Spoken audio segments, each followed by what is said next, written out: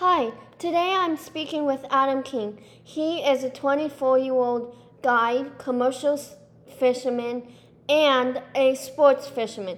Adam, thank you so much for joining me today. Your home's right off the Naknek River. What's the most interesting animal you've seen? I think the most interesting thing is to see the beluga whales in the river because it's a very weird thing for them to be swimming in such a tidal place. What got you interested in commercial fishing and sports fishing, and how much of a role did your dad play?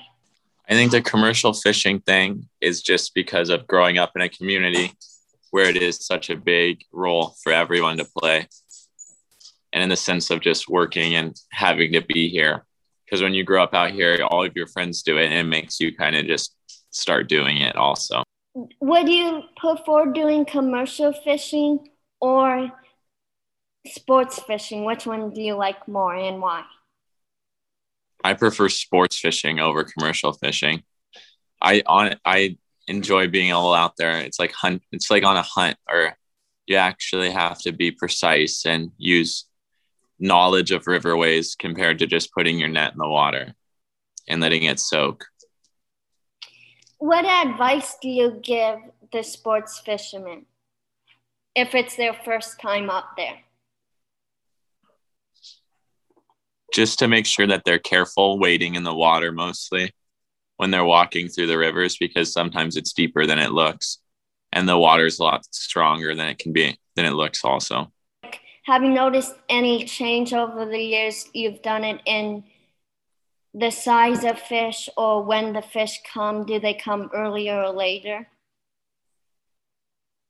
I think where we sports fish, it's kind of stayed the same, maybe a little later even. And I think I'm not exactly sure why at all that the fish have started coming later, but I'm sure it has something to do with water temperatures and things like that. Have you watched the movie Seaspiracy? Yeah, I watched it. What did you think of it? I I liked a lot of it. I thought a lot of it was really informative towards lots of commercial fishing, how it's destroying lots of stuff. Was there anything inadequate or anything off the ball that you would like to add that it didn't cover? Well, I just don't think he got to covering Alaska salmon industry. But even if you look at the Alaska salmon industry, the only one that's still really going good is the Bristol Bay fishery. Because even the Southeast fishery has fallen off the last few years, where people don't even get to fish because there's so little fish.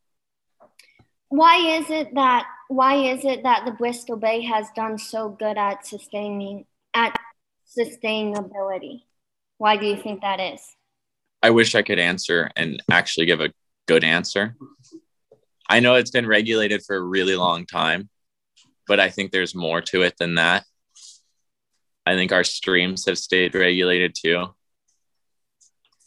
I think in that movie, a lot of that fishing isn't as regulated as people make it seem. And we don't catch bycatch like seining boats do or trawlers do.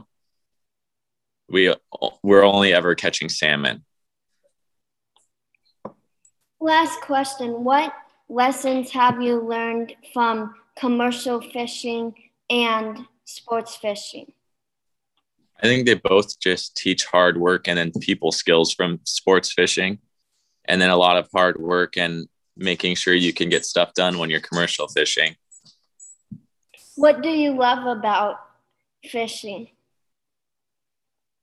I love the catch of the fish and being able to release it back in the water when I'm sports fishing and see it swim away, and the feeling of it pulling on the reel and dragging line out.